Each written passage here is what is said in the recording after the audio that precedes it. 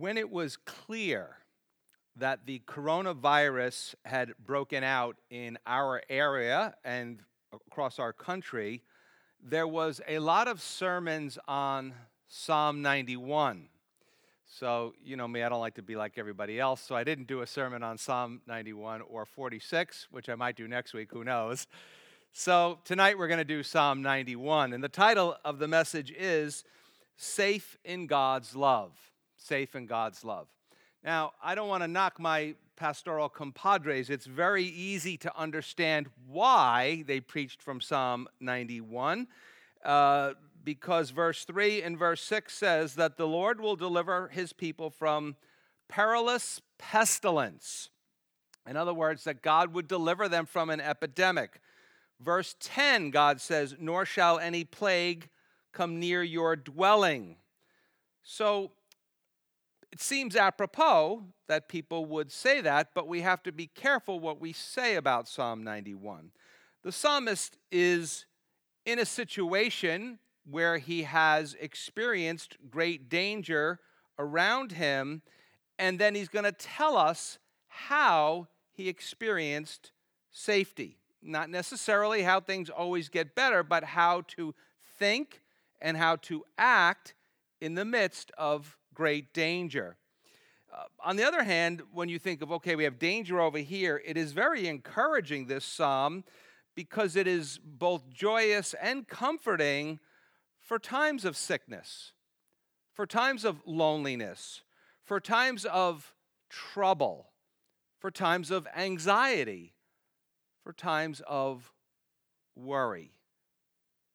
Let me ask you a question before you start. How many of you are worrying right now? Just raise your hand. Of course, no one like under 22 is really worrying too much. They're like, I have no worries. Don't worry, they'll come. The older you get, the more you have to worry about. And maybe some of you are saying, okay, I get that you didn't want to do Psalm 91. What have you been waiting for? This is really it. I don't want to twist the meaning of the psalm. And it is a very tempting psalm to twist the meaning of and to say God made promises that he actually didn't make.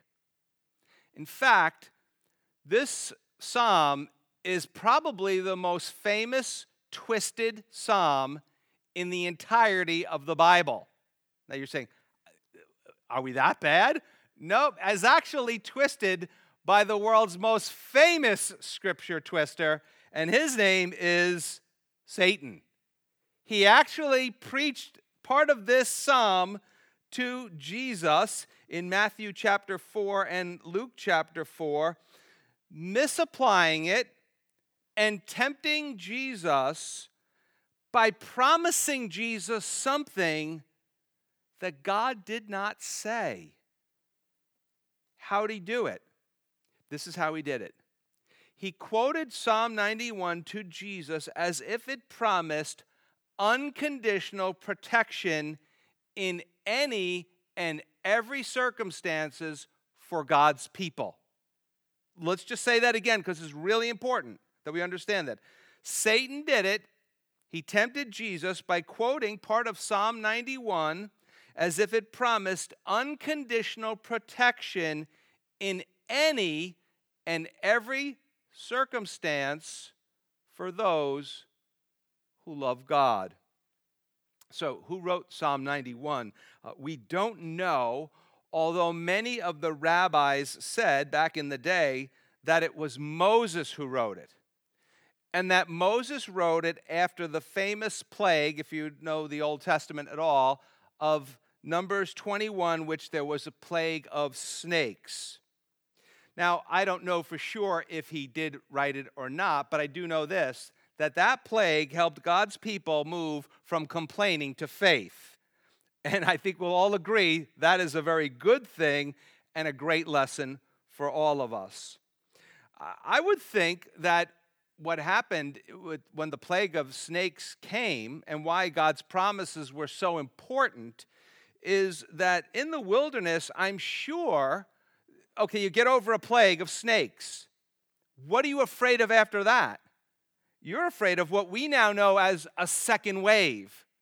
You're afraid you're going to go some other place, and as you're marching your way across the wilderness, and maybe some more snakes are going to pop up. And they were also afraid of other dangers that could pop up.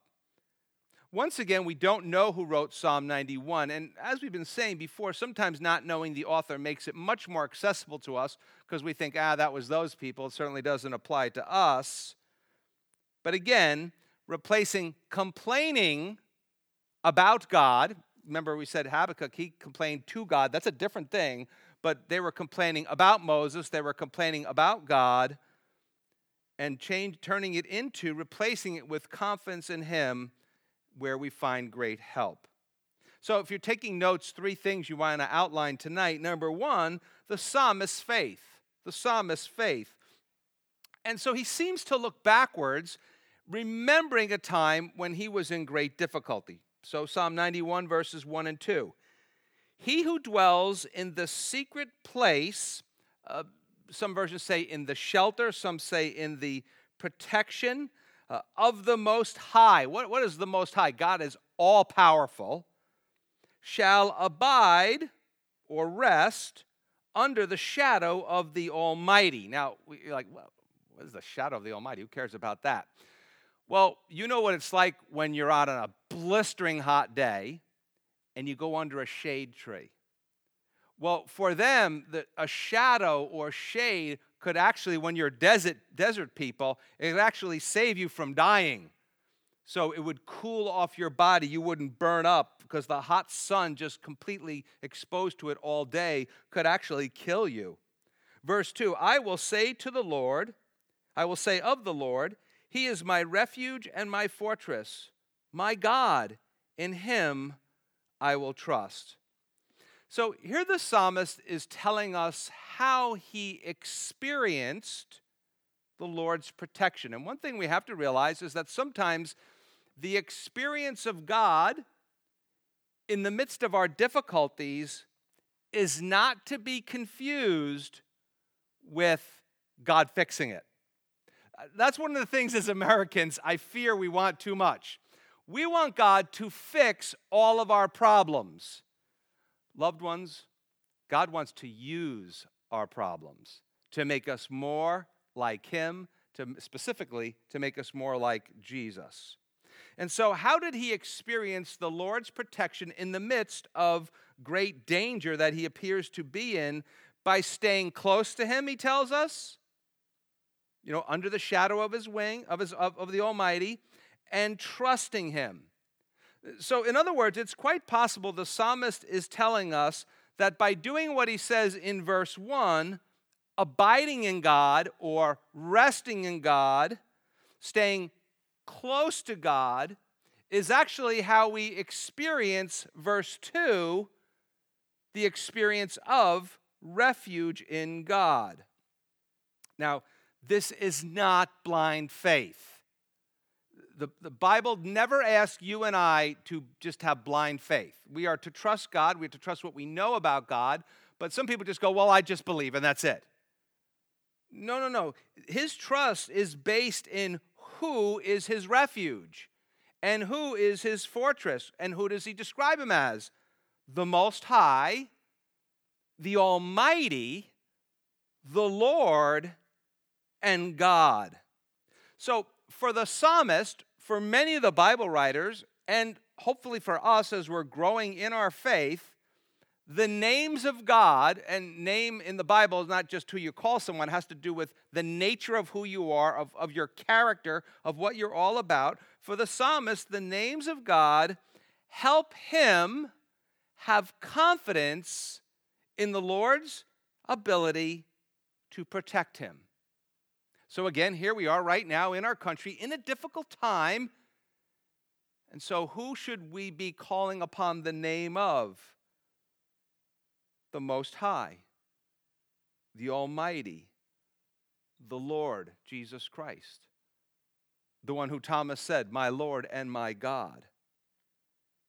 Yet, notice here it's also intensely personal. We had the big names of God, but here we also see some smaller things that make it more personal. He says he is my refuge. He is my fortress. In him, I, personal relationship with God, in him I will trust. Now, here's the logical question. Is your faith, is my faith that personal? It's almost like I just want to stop the message here and just say, okay, let's close our Bibles. Let's all go to our prayer rooms, or let's go to our rooms, or sit down somewhere in a quiet place. Maybe if this was a retreat, we'd go off by the lake or something like that, or by the river, or out in the woods, and really just think about that. Is our relationship with God that personal, or are we trying to make it that personal? Why? Because the promise of shelter and shadow, of refuge and fortress, is experienced by those who dwell in God and trust in him. Now, there's an old expression, we don't use it anymore, but people would say, like, where do you dwell? Really, where do you live? So essentially, God is saying, you will experience my shelter and shadow, my refuge and fortress, when I become your home. We talk about when we receive Jesus as our Lord and Savior, the Holy Spirit comes to live inside of us. God makes his home inside of us. And we put our trust continually in him. So what does all this mean? This means that in order to experience these things about God, in order to experience the peace of God, we must not only believe. You ever talk to anybody and like, I believe. There has to be more than that. We also, if we're going to experience this, have to live close to God. We want to stay close to God. Well, that's number one. That was his faith. That's really how in the midst of difficulty he was able to be more peaceful. By the way, we all know this, in difficulty, the calmer you are, usually, some of us do better with a little bit of adrenaline, but usually our heads are a lot cooler and we're able to make better decisions. Well, number two, the people's faith. This is really cool what's going to happen next. It's like we're going to get a personal mentor from a Bible writer. He's going to actually mentor us in our own faith. The people say, we the people, we're going to mentor us in our own faith so we can experience God the way he does. He says, verse 3, surely he, God, shall deliver you. Interesting, singular. A lot of times the you in the Bible is plural, yous guys, you people. But it is, I can say that I'm from New York. So, but here it's singular, it's you personally. Surely he shall deliver you from the snare of the fowler. You're like, what in the world is that? Some of your versions say from the hunter's net, could be from evil people, and from perilous pestilence. Other versions say deadly pestilence, others say destructive plague. We might say sickness. For us in our world, we might just say sickness, although things are a little different right now.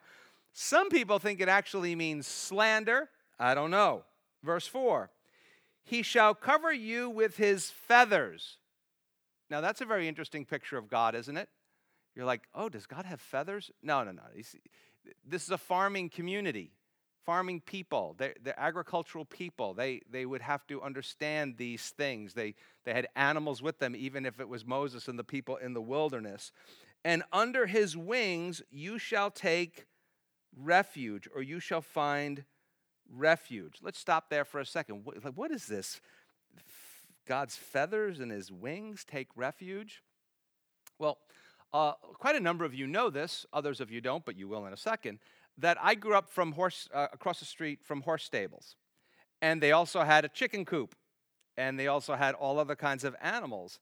And it would be very interesting. They always had problems with raccoons, and we don't know what other kind of animals there. But it'd be very interesting when one of the neighbors' dogs, people didn't really keep their dogs on leashes over there, and so neither did they keep their horses. Sometimes we'd wake up and they'd be on our front lawn. But anyway, when you see a dog would come near the animals that would be in the chicken coop, and there'd be various types of animals in there.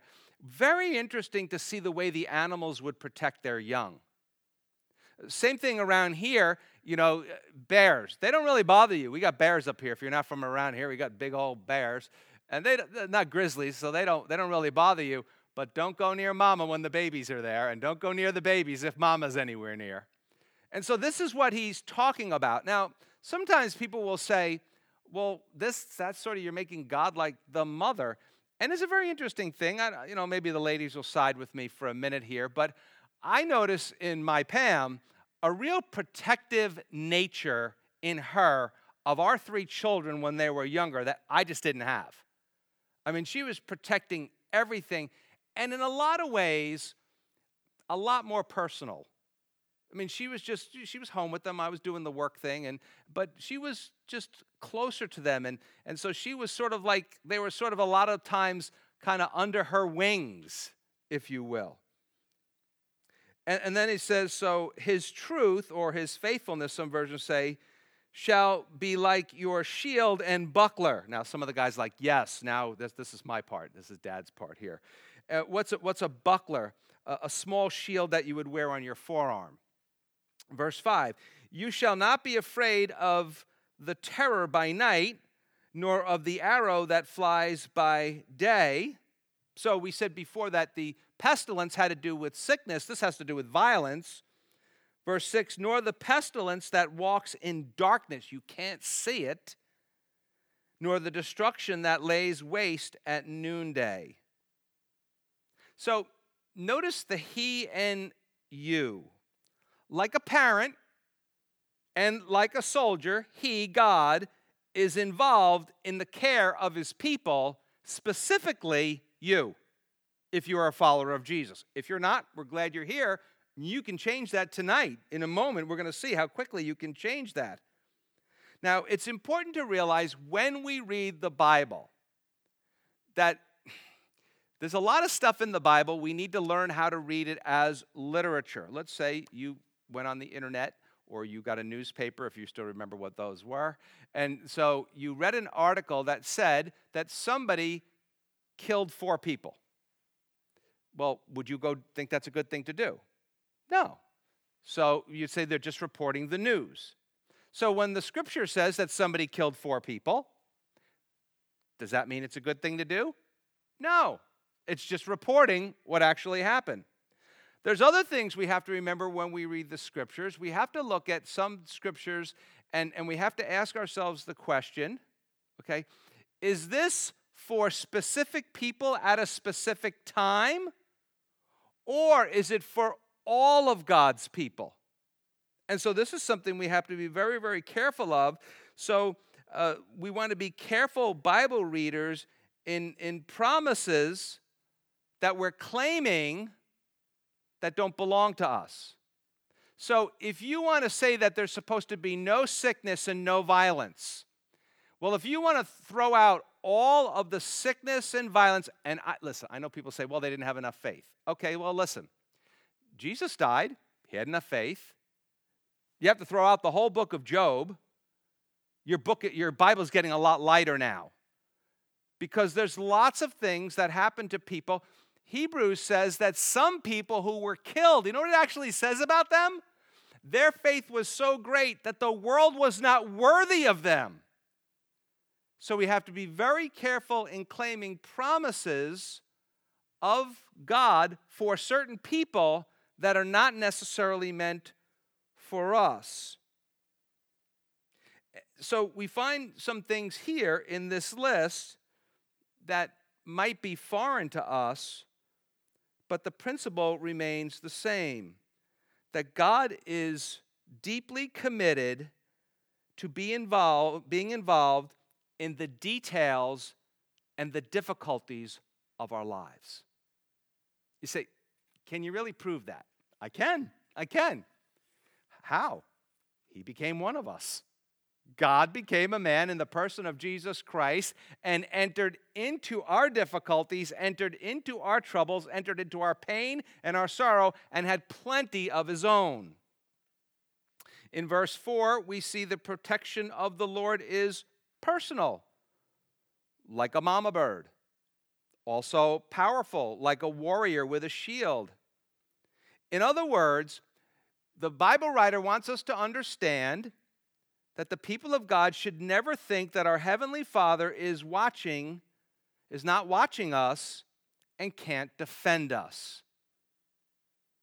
A couple examples, one from the Old New Testament, one from the Old. New Testament, Jesus, Matthew 23:37. He's outside Jerusalem. He's looking over the city. "O Jerusalem, Jerusalem, the one who kills the prophets and stones those who are sent to her. How often I wanted to gather your children together as a hen gathers her chicks under her wings, but you were not willing." They would not come under Jesus' wings. They would not take refuge in him. When he was on the cross, we can come under his arms because he was taking the punishment for the evil that we have done. He was taking the punishment for our sins.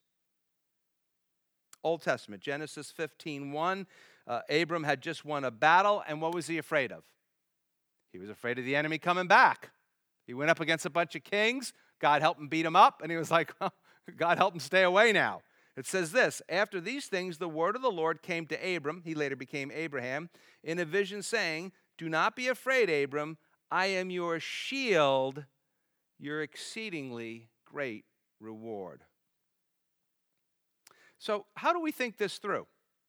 I mean, the truth of the matter is that many followers of Jesus, many people with great, great faith, suffer at the hands of enemies and die of diseases. Some people say all we need to do is claim the promises of God. Claim the promise of Psalm 91. What do we need to do then? Throw safety out? Throw precaution to the wind? No, not at all.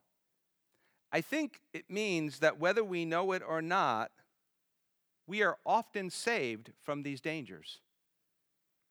You see, only in eternity will we know how many times we were delivered from visible and invisible enemies. We will never know that here. Never know that here. Verse 7, 1,000 may fall at your side and 10,000 at your right hand, but it shall not come near you. Only with your eyes shall you look and see the reward of the wicked. Some verses say the punishment of the wicked. So here he's saying people are going to be dying all around you, but not you. Some say this means that the people of God will never die in battle. But again, many, many people of great faith have died in battle.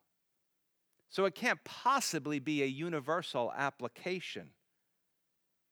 It must be that God is talking here, if we're going to try to make it somewhat universal, he's talking about eternal death, that God's enemies die, while at death, the true people of God will always be delivered. God's true people, who are they? He told us in verse 2, those who trust the Lord will not suffer those kinds of calamities as judgment for their sins. Now, all of this is closely tied to what we call God's providence, and that is, and when you think about it, it is pretty amazing. His miraculously ordering of events in the lives of his people.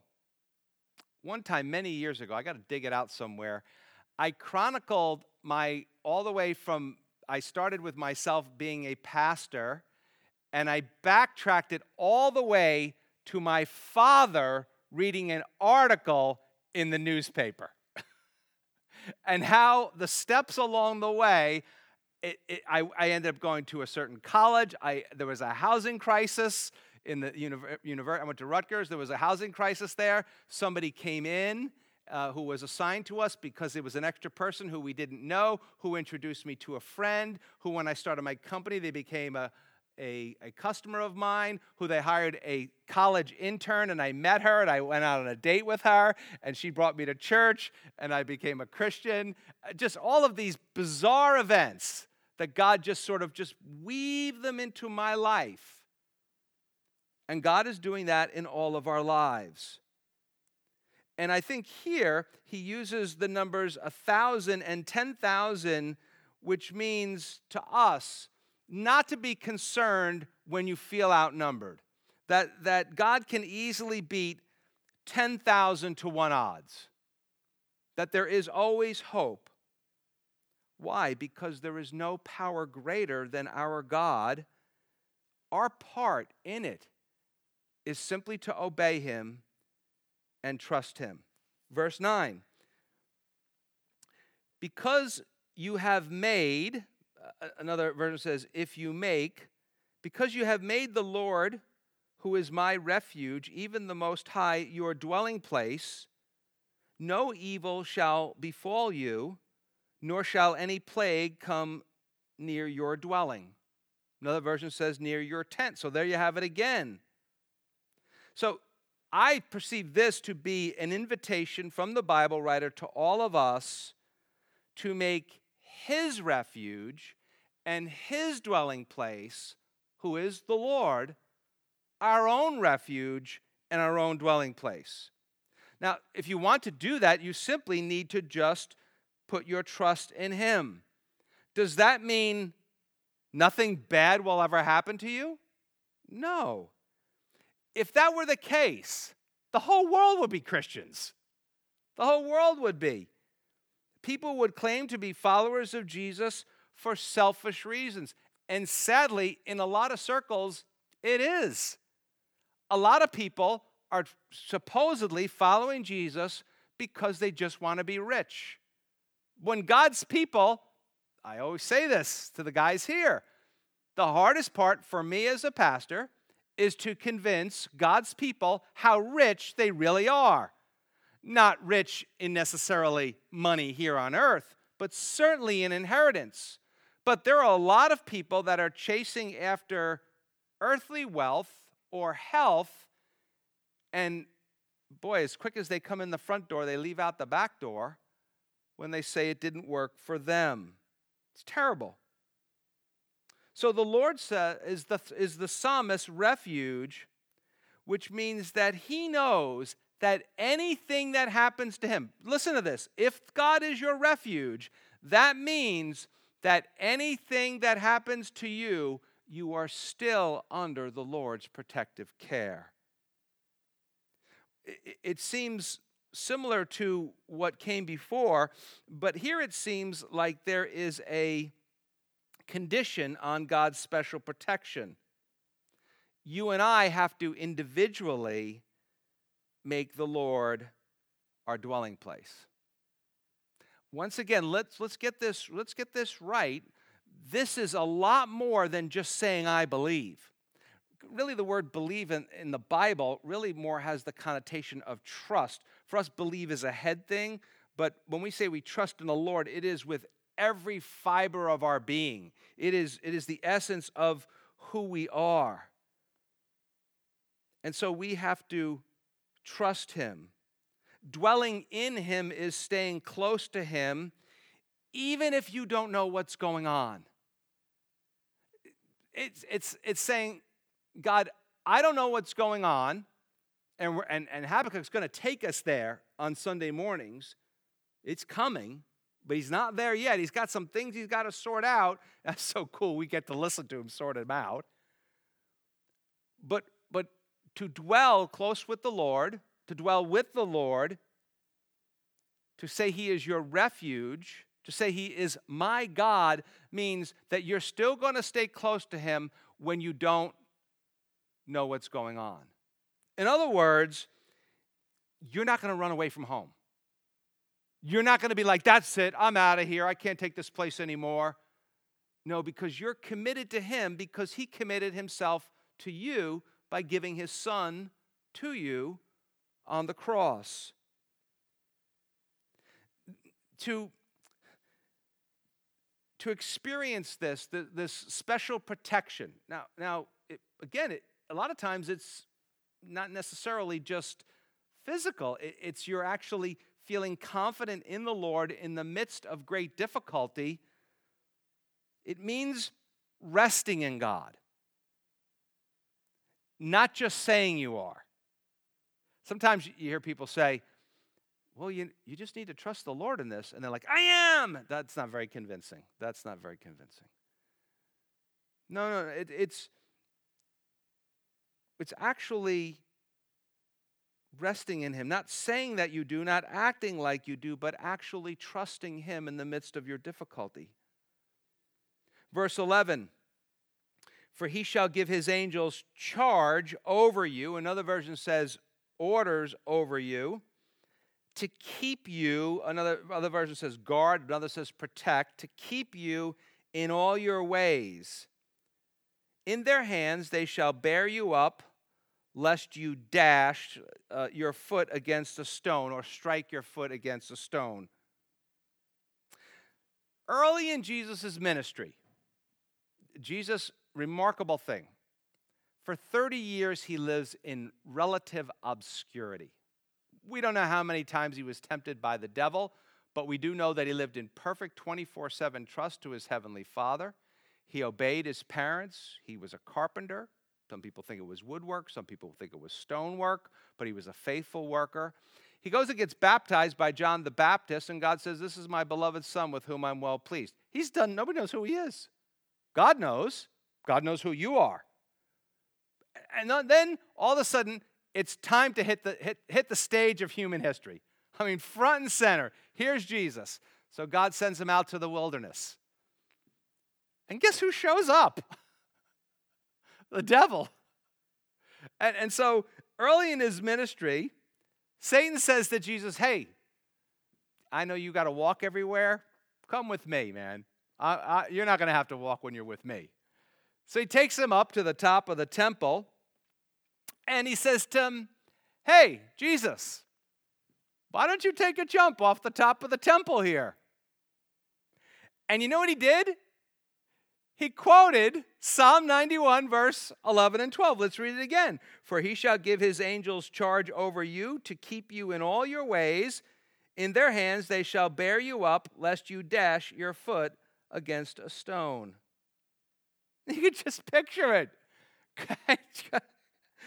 Come on, Jesus, man. This is your chance. Trust your heavenly Father to rescue you. You're not going to get hurt. You're not going to get hurt at all. Jesus, this is your opportunity to claim Psalm 91 for yourself. Oh, do you know it, Jesus? Maybe you skipped that one in school when you were growing up. Sadly, again, a common application of this psalm is that the Lord has promised unconditional security in every circumstance. But the Lord Jesus didn't take the bait. He knew that would be presumptuous. He knew that would be tempting God. Remember what Jesus prayed? Many of us grew up saying it all the time in church. Your will be done on earth as it is in heaven. So Satan wants Jesus to make his will, and he wants us to make our will into God's will. A lot of people do that when they tell, oh, well, God told me. Be very careful of that. Be very careful of that. So he's trying to get Jesus to do his own thing, not what God has for him. He's making promises to Jesus of an easy way to be king without going to the cross. And those temptations are going to come our way. There's always going to be what seems to be the easier way out. But they're not. See, here's the reality, loved ones, and you can take this one to the bank. No matter what happens in your life here on earth, God's will for your life will be accomplished. It will be. So keep trusting, keep walking, keep obeying him. And once again, our guaranteed security is not always in bodily safety and not always in healing. We are secure in God's love. And I can tell you, while I'm not perfect at it for sure, but one thing I have seen more and more in my life over the years, it certainly helped me to worry a lot less and to enjoy certain things a lot more. How? How do you do that? By trusting Him and loving Him. And back in verse 9, the point is that seeking the Lord is what provides the greatest security. That's how we move from verse 9, from trusting Him to no evil, no plague, to be guarded by angels, plural. Confidence is also in where we are guarded here. He says we are guarded in our, verse 10, our dwelling. Where's that? In our tent, in our homes, and in all your ways. Now, those are promises that for God to be with you is a very, very common promise in the Bible for everyone who follows Jesus. For us not to worry, not to be anxious, not to be afraid, very, very common promise for all of us. Yet Jesus shows us right here that God's promises, or more specifically, God's protections, does not cancel out human responsibility to act responsibly. So He's not going to take that leap and see if the angels grab him. Does that mean that everything will always be okay if you're responsible? Not necessarily. But certainly responsibility can help lessen fear. Responsibility, at the very least, will remind us that we're not tempting God and we're doing our best to walk in His will. Very, very interesting. Satan's temptation was one that a lot of us, if we're not careful, can really give into in a variety of ways.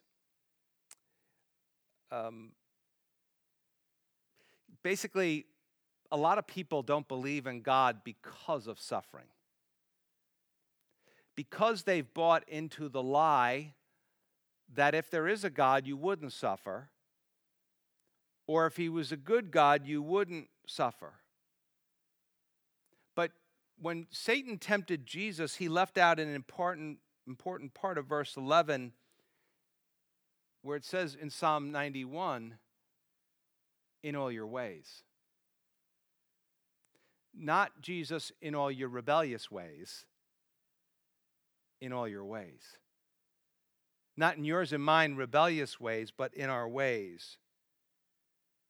There is the way that God has for us, and there is the way that we have for us. If you're watching tonight and you're not a follower of Jesus, or whenever you're watching this, I know a lot of times people talk to you about being a sinner, and you're like, I'm not really a sinner. And then you compare yourself to other people. In fact, you're in good company. Habakkuk's going to do it this Sunday. You compare yourself to other people. We all do it. But the essence of sin is there's the way that God has for us, and there's the way that we have for us. And we go our own way, and that is the essence of sin. And Satan basically just says this to Jesus. Jesus, choose your way. Choose your way. God said He would do it. You're His son. He loves you. He's not going to let you fall down and stub your toe. So go ahead, take a leap. Again, God's way was the way of the cross. Not claiming some promise that was not meant for Jesus.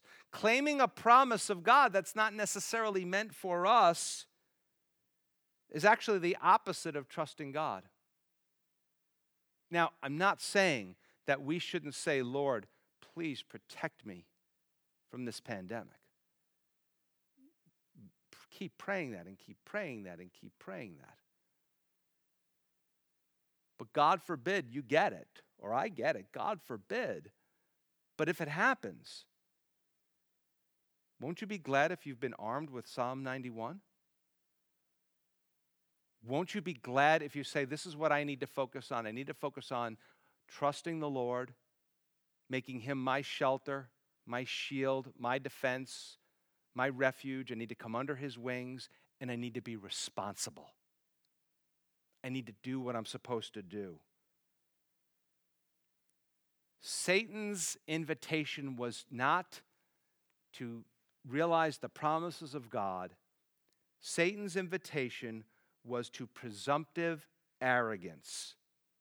And that's why Jesus replied to him, Deuteronomy 6:16, you shall not tempt the Lord your God. Satan also left out conveniently verse 13, you shall tread upon, not you might, you shall tread upon the lion and the cobra, the young lion and the serpent you shall trample underfoot.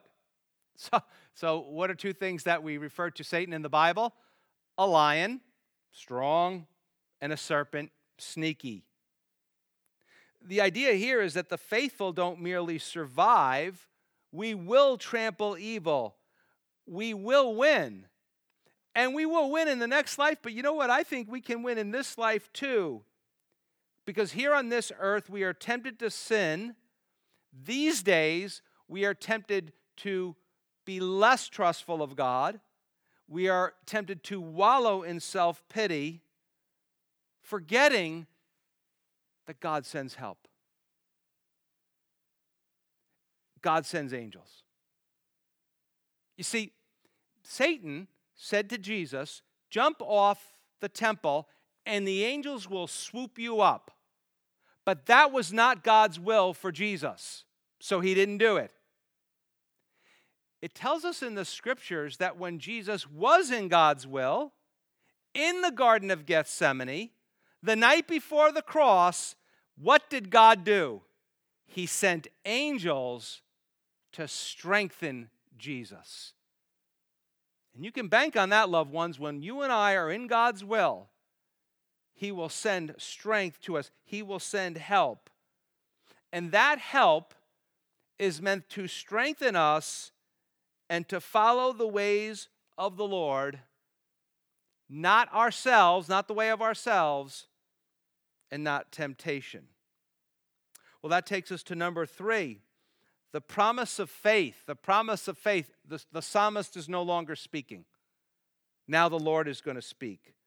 Verse 14. Notice how many times he says, I. Because he, who's he? The one who has put their trust in the Lord. Because he has set his love upon me. So the person who trusts the Lord now has set their love upon God. God's love is set upon them. Their love is set upon God. Therefore, I will deliver him or rescue him. I will set him on high. The idea is above the trouble because he has known my name. Now, is that physical? It can be, but it can also be when you're in a predicament and you're trusting in God, he's going to set you above the trouble. You're going to look at it and you're going to go, you know what? There's more here than meets the eye. I'm going to tell you something.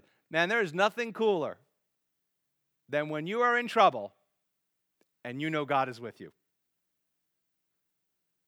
If you don't believe me, ask any pastor who feels like his sermon's in trouble and the people are like listening intently. It's a wonderful feeling to know that God is with you. Because, verse 15, he shall call upon me. The person who trusts in Jesus shall call upon me, and I will answer him. Now, notice, this is what we saw in Habakkuk again. It doesn't mean that God will automatically fix it. But he says, I will answer him. I will be with him in trouble. I will deliver him or rescue him and honor him. Verse 16, with long life I will satisfy him and show him my salvation. And we now in the New Testament know that this salvation is found in Jesus Christ. So the Lord promises his trusting people to deliver them, to rescue them, to answer them, to be with them, to honor them, to satisfy them. What's our part? Love him. Love him. Stay close to him. Know his name. In other words, acknowledge his character, even when you're confused. And don't be afraid to tell him you're confused. Verse 15, he says, call upon me. What does that mean? It means pray. What is prayer? An outward expression of an inward trust, expecting God to keep his promises. Not the ones he didn't make, but the ones that he did make. Well, what's the most important promise? I think it's the one that the Lord repeats twice in verse 14 and 15, where he says, I will deliver him. I will rescue the one who puts their trust in me. And yet, notice we normally talk about our motivation for serving God. Notice God's motivation is in verse 14, because he has set his love upon me. That's God's motivation to be with us. And verse 15, because he calls upon me.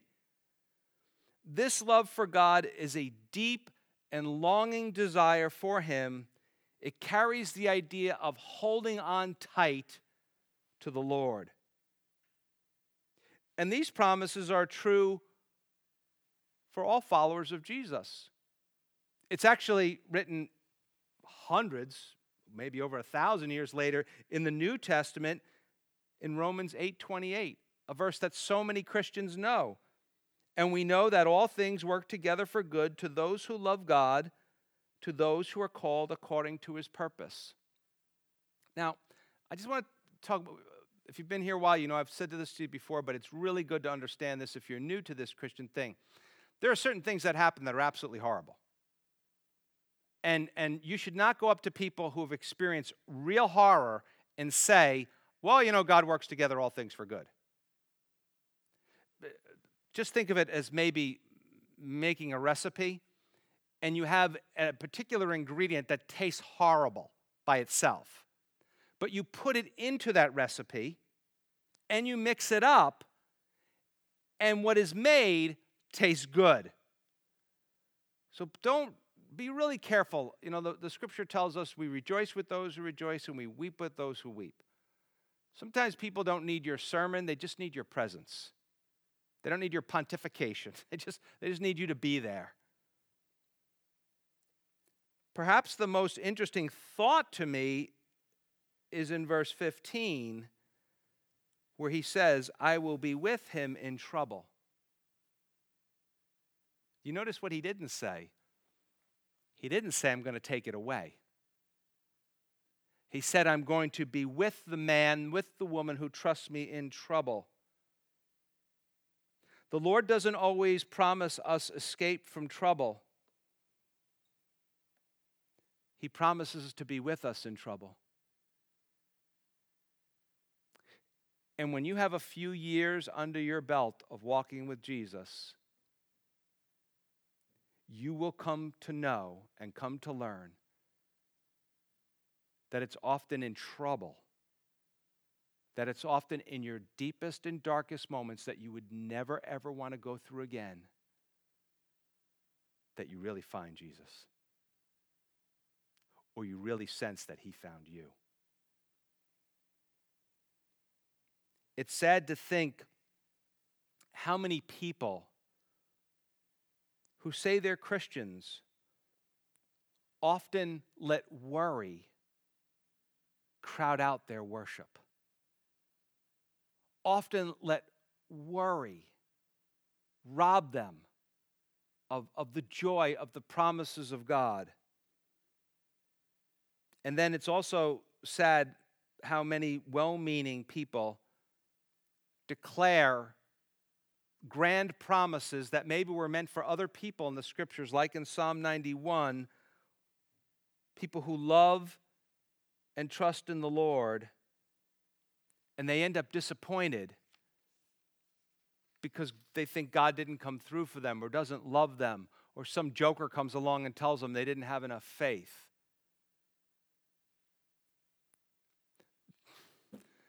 The truth of the matter is bad things happen, man. They just do. I tell you what, being a pastor, That is the thing they can't prepare you for. Being a parent, that is not the thing they can prepare you for. Bad things, they just happen. And that's why we cling as followers of Jesus to the scripture that says nothing can separate us from the love of God. Nothing. Nothing can separate us from the love of Jesus Christ. We are not saved because we're Christians from trouble. Sometimes we are, but often we're not always saved from trouble. We are often saved in trouble as Jesus comes to rescue us in His time, not our time. So, what about plagues? What about pestilences? What about pandemics? What do we do? Well, personally, I think the best answer, or maybe my favorite answer, I alluded to it earlier in the study, is found in the Old Testament book of Numbers, chapter 21. Let's set the scene. God's people were crying the blues in Egypt. God saved them. He took them out of Egypt. They crossed the Red Sea. But things didn't go, it wasn't what they expected. How often is our complaining about things were not what we expected? Wasn't what they expected. So they started complaining. It became a cancer among the people. They didn't like anything. They didn't like the conditions. They didn't like the food. They didn't like Moses. And they actually started to not like God. So let's read what happened to them. Numbers 21, verse 4. Then they journeyed from Mount Hor by the way of the Red Sea to go around the land of Edom. Tough trip. Not the easy way they wanted to go, but it's the way God sent them. Sometimes God does not send us the easy way. Sometimes He sends us the tough way. And the soul of the people became very discouraged on the way. Another version says they became very impatient on the way. And the people spoke against God and against Moses. And here's how they're complaining. Why have you brought us up out of the Egypt to die in the wilderness? For there is no food and no water, and our soul loathes this worthless bread. They had been eating miraculously provided manna every morning. What are they saying? We were better off before. Now, when they were in Egypt, what did they do? All they did was complain. And now, they don't like anything about what's going on. They resent what's going on. They're ungrateful. They're fearful about the future. And they are completely self-absorbed. Verse 6. Now, remember, that's why it's interesting to me that maybe it's Moses that wrote this psalm. So the Lord sent fiery serpents among the people, and they bit the people, and many of the people of Israel died. Therefore, the people came to Moses and said, we have sinned. You think? They have a guilty conscience. We have sinned, for we have spoken against the Lord and against you. Pray the Lord that He take away the serpents from us. So Moses prayed for the people. Then the Lord said to Moses, and this is totally the grace of God. He could have been like, that's it, they're done. I've had it. Then the Lord said to Moses, make a fiery serpent and set it on a pole, and it shall be that everyone who is bitten, when he looks at it, shall live. Now, I think there's an element of faith there, because some people are like, I ain't doing that. Other people are like, I'll do it. I trust God's going to do what He said. Verse 9, so Moses made a bronze serpent, and he put it on a pole, and so it was, if a serpent had bitten anyone, then he looked at the bronze serpent, that when he looked at the bronze serpent, he lived. So in this case, God uses a deadly epidemic to miraculously protect people from spiritual death. A crisis of any kind has a way of doing that. A crisis of any kind has an interesting way of getting us to look at what's really important in life. A crisis of any kind has a way of getting us sometimes to even consider the next life. I think we all do that when we go to a funeral. We preached a sermon years ago in Ecclesiastes about we went to a funeral and said, don't waste going to a funeral. Like these people, the epidemic, the pandemic, if you will, that they were going through, causes many people to turn to God. What does it cause them to do? To repent. They say, we have sinned. They confess their sins against God. And they're so desperate, their first impulse is to look for what? To look for a mediator. Someone who can actually talk to God. So they go to Moses, who they had been critical of. The scripture says in the New Testament that there is one mediator between God and man, the man Christ Jesus. And how many people do I know that are now followers of Jesus who were once completely critical of him? If that's you, raise your hand. That was me. So the Lord told them what to do. He said, make a bronze snake. Hang it up. Hold it up. Look at it. And trust what the Lord has said. Everyone had to look at it or die.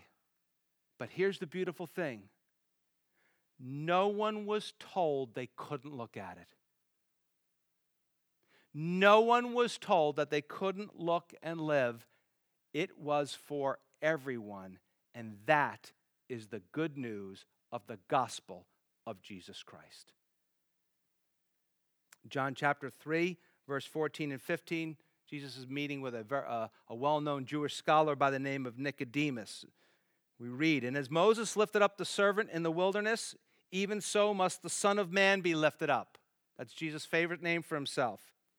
That whoever believes, that would be whoever puts their trust in Jesus, in him, should never perish but have eternal life. So the gift of eternal life is for whoever believes, whoever trusts in Jesus.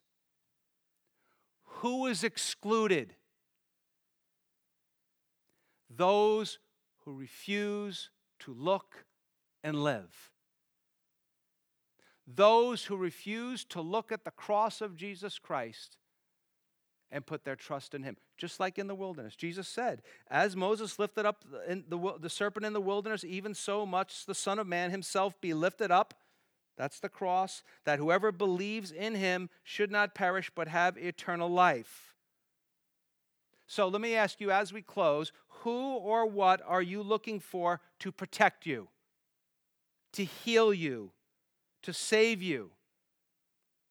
Later on, Jesus would say in John 12, verse 32 and 33, and if I am lifted up from the earth, will draw all people, and if I am lifted up from the earth, will draw all peoples to myself. Now, if you go to church sometimes, they say, let's lift up the name of Jesus, right? That's not what he's talking about. You say, how do you know? Because John gives us commentary, verse 33. This he said, signifying by what death he would die. Jesus was talking about his death on the cross. And all we need to do is turn to him and put our trust in him. To come under his wings. Because on the cross, he was no longer under his Father's wings. As the judgment for your sin and for mine, for just doing it our way, not his way, was placed upon Jesus. And we actualize that, theologians say. We experience that. It becomes a reality in our lives when we put our trust in him. Today we have a greater mediator than Moses, and we have a greater promise than Psalm 91, It is the promise of look and live. But when I think about Numbers 21 and when I think about the cross of Jesus Christ, I think how merciful God is in a crisis, not to make it complicated, and to immediately give people eternal life, the forgiveness of sins and eternal life, who simply trust in Him. It's not complicated. It's so simple. Look at the cross, put your trust in Jesus.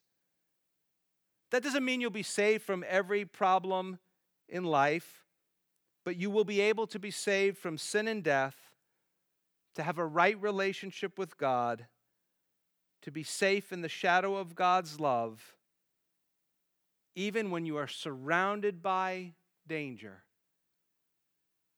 You can be completely safe in a very dangerous world.